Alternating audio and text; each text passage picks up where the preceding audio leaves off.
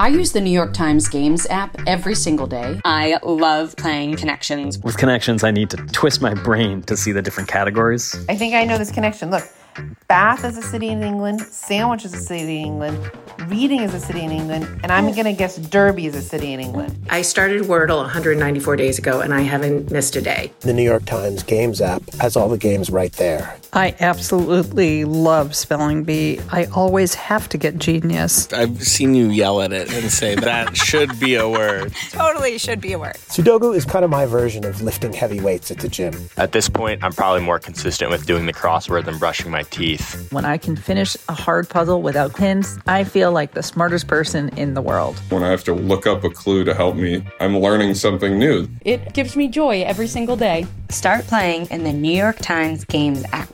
You can download it at nytimes.com/gamesapp.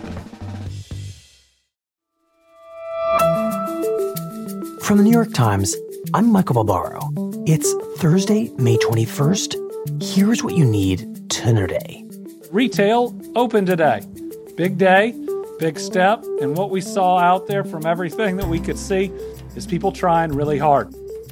On Wednesday, 2 months after the pandemic began, all 50 states began reopening to varying degrees.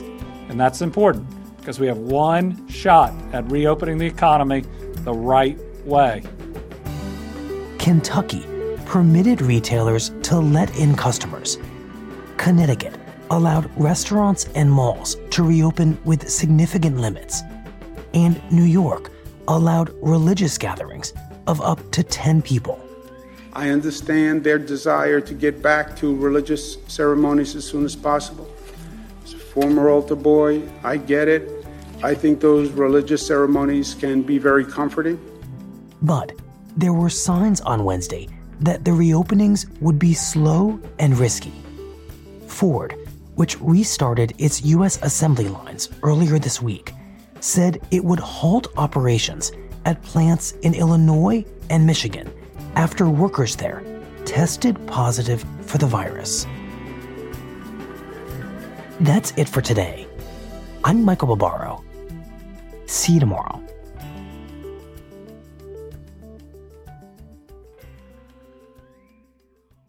This podcast is supported by Americans United for Separation of Church and State. Americans United defends your freedom to live as yourself and believe as you choose, so long as you don't harm others. Core freedoms like abortion rights, marriage equality, public education, and even democracy itself rest upon the wall of separation between church and state. Christian nationalists are attacking these fundamental freedoms. Americans United is fighting back. Freedom without favor and equality without exception.